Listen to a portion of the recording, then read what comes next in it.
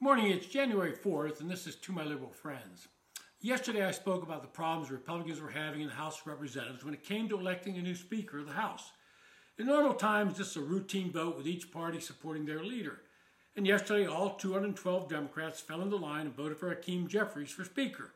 Of course, Congressman Jeffries and his fellow Democrats know it's just a procedural vote for them, and that Jeffries has no chance of becoming the Speaker for the new Congress. But that does not stop the Democrats from immediately sending out fundraising letters and emails commenting about how dysfunctional the Republicans are and how they, the Democrats, should be returned to power to have a real governing body. But on the Republican side, utter chaos has occurred. The Freedom Caucus, which I sometimes refer to as the Freedom from Governing Caucus, has decided they're going to thwart the plans of electing Congressman Kevin McCarthy as the next Speaker of the House of Representatives. They're being led by Congressman Andy Biggs of Arizona, and they've made demands of McCarthy that are not only unreasonable, but they're unrealistic. Over the weekend, Mr. McCarthy negotiated with them and agreed to allow a vote on vacating the Speaker's office if 5 Republicans wanted to do so. But suddenly, Mr. Biggs and his cohorts moved the goalpost. They decided that if one member of the caucus wanted to have a new vote on the Speaker, then that's what should be done. Now, I wonder if Mr. Biggs and the rest of his rebels would agree that if one constituent in their district decided they wanted to have a revote on the election, they would agree to that for no other reason than being consistent in their logic. Now, we all know they're never going to agree to that, and it shows how dumb it would be for Mr. McCarthy to agree to that in the House of Representatives.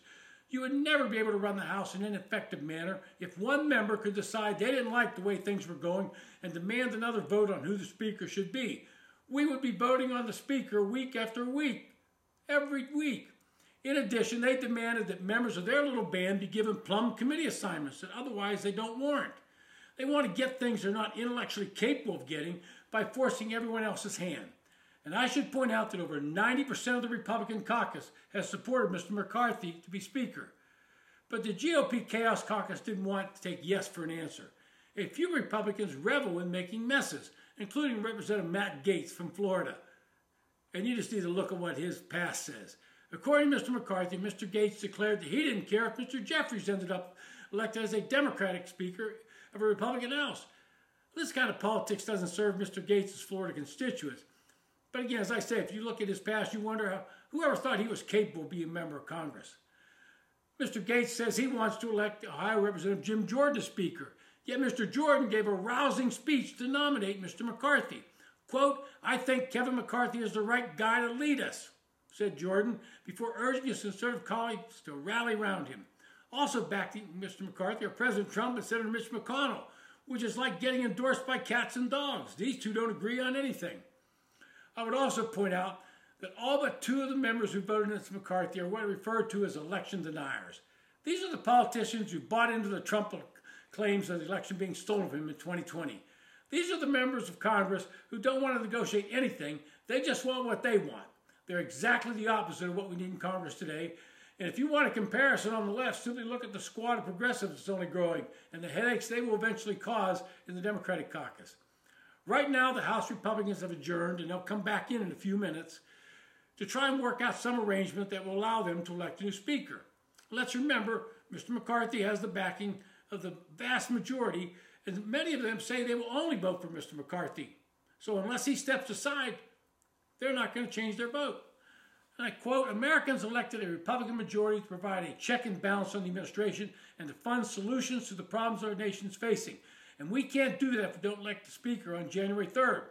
And that was written by Congressman Dusty Johnson from South Dakota and Stephanie Bice from Oklahoma, the chair and vice chair of the Republican Main Street Caucus. And that was sent last Friday. The 2 lawmakers said that their group of roughly 70 members met on Thursday and came to the consensus they were prepared to vote for McCarthy for as long as necessary, and they had strong reservations about changing the rules to depose the Speaker. The 2 lawmakers said the group would pull support for rules changes if the GOP leaders were not expediently elected to wield the gavel, and specified that both the motion to vacate and other proposed changes, they were problematic for them. The Friday letter also follows another signed by a group of more than a dozen GOP members from battleground districts. Those lawmakers and members-elect from districts Joe Biden won in 2020 had a similar message in a Thursday letter, that they would be voting for McCarthy regardless of how many votes it takes.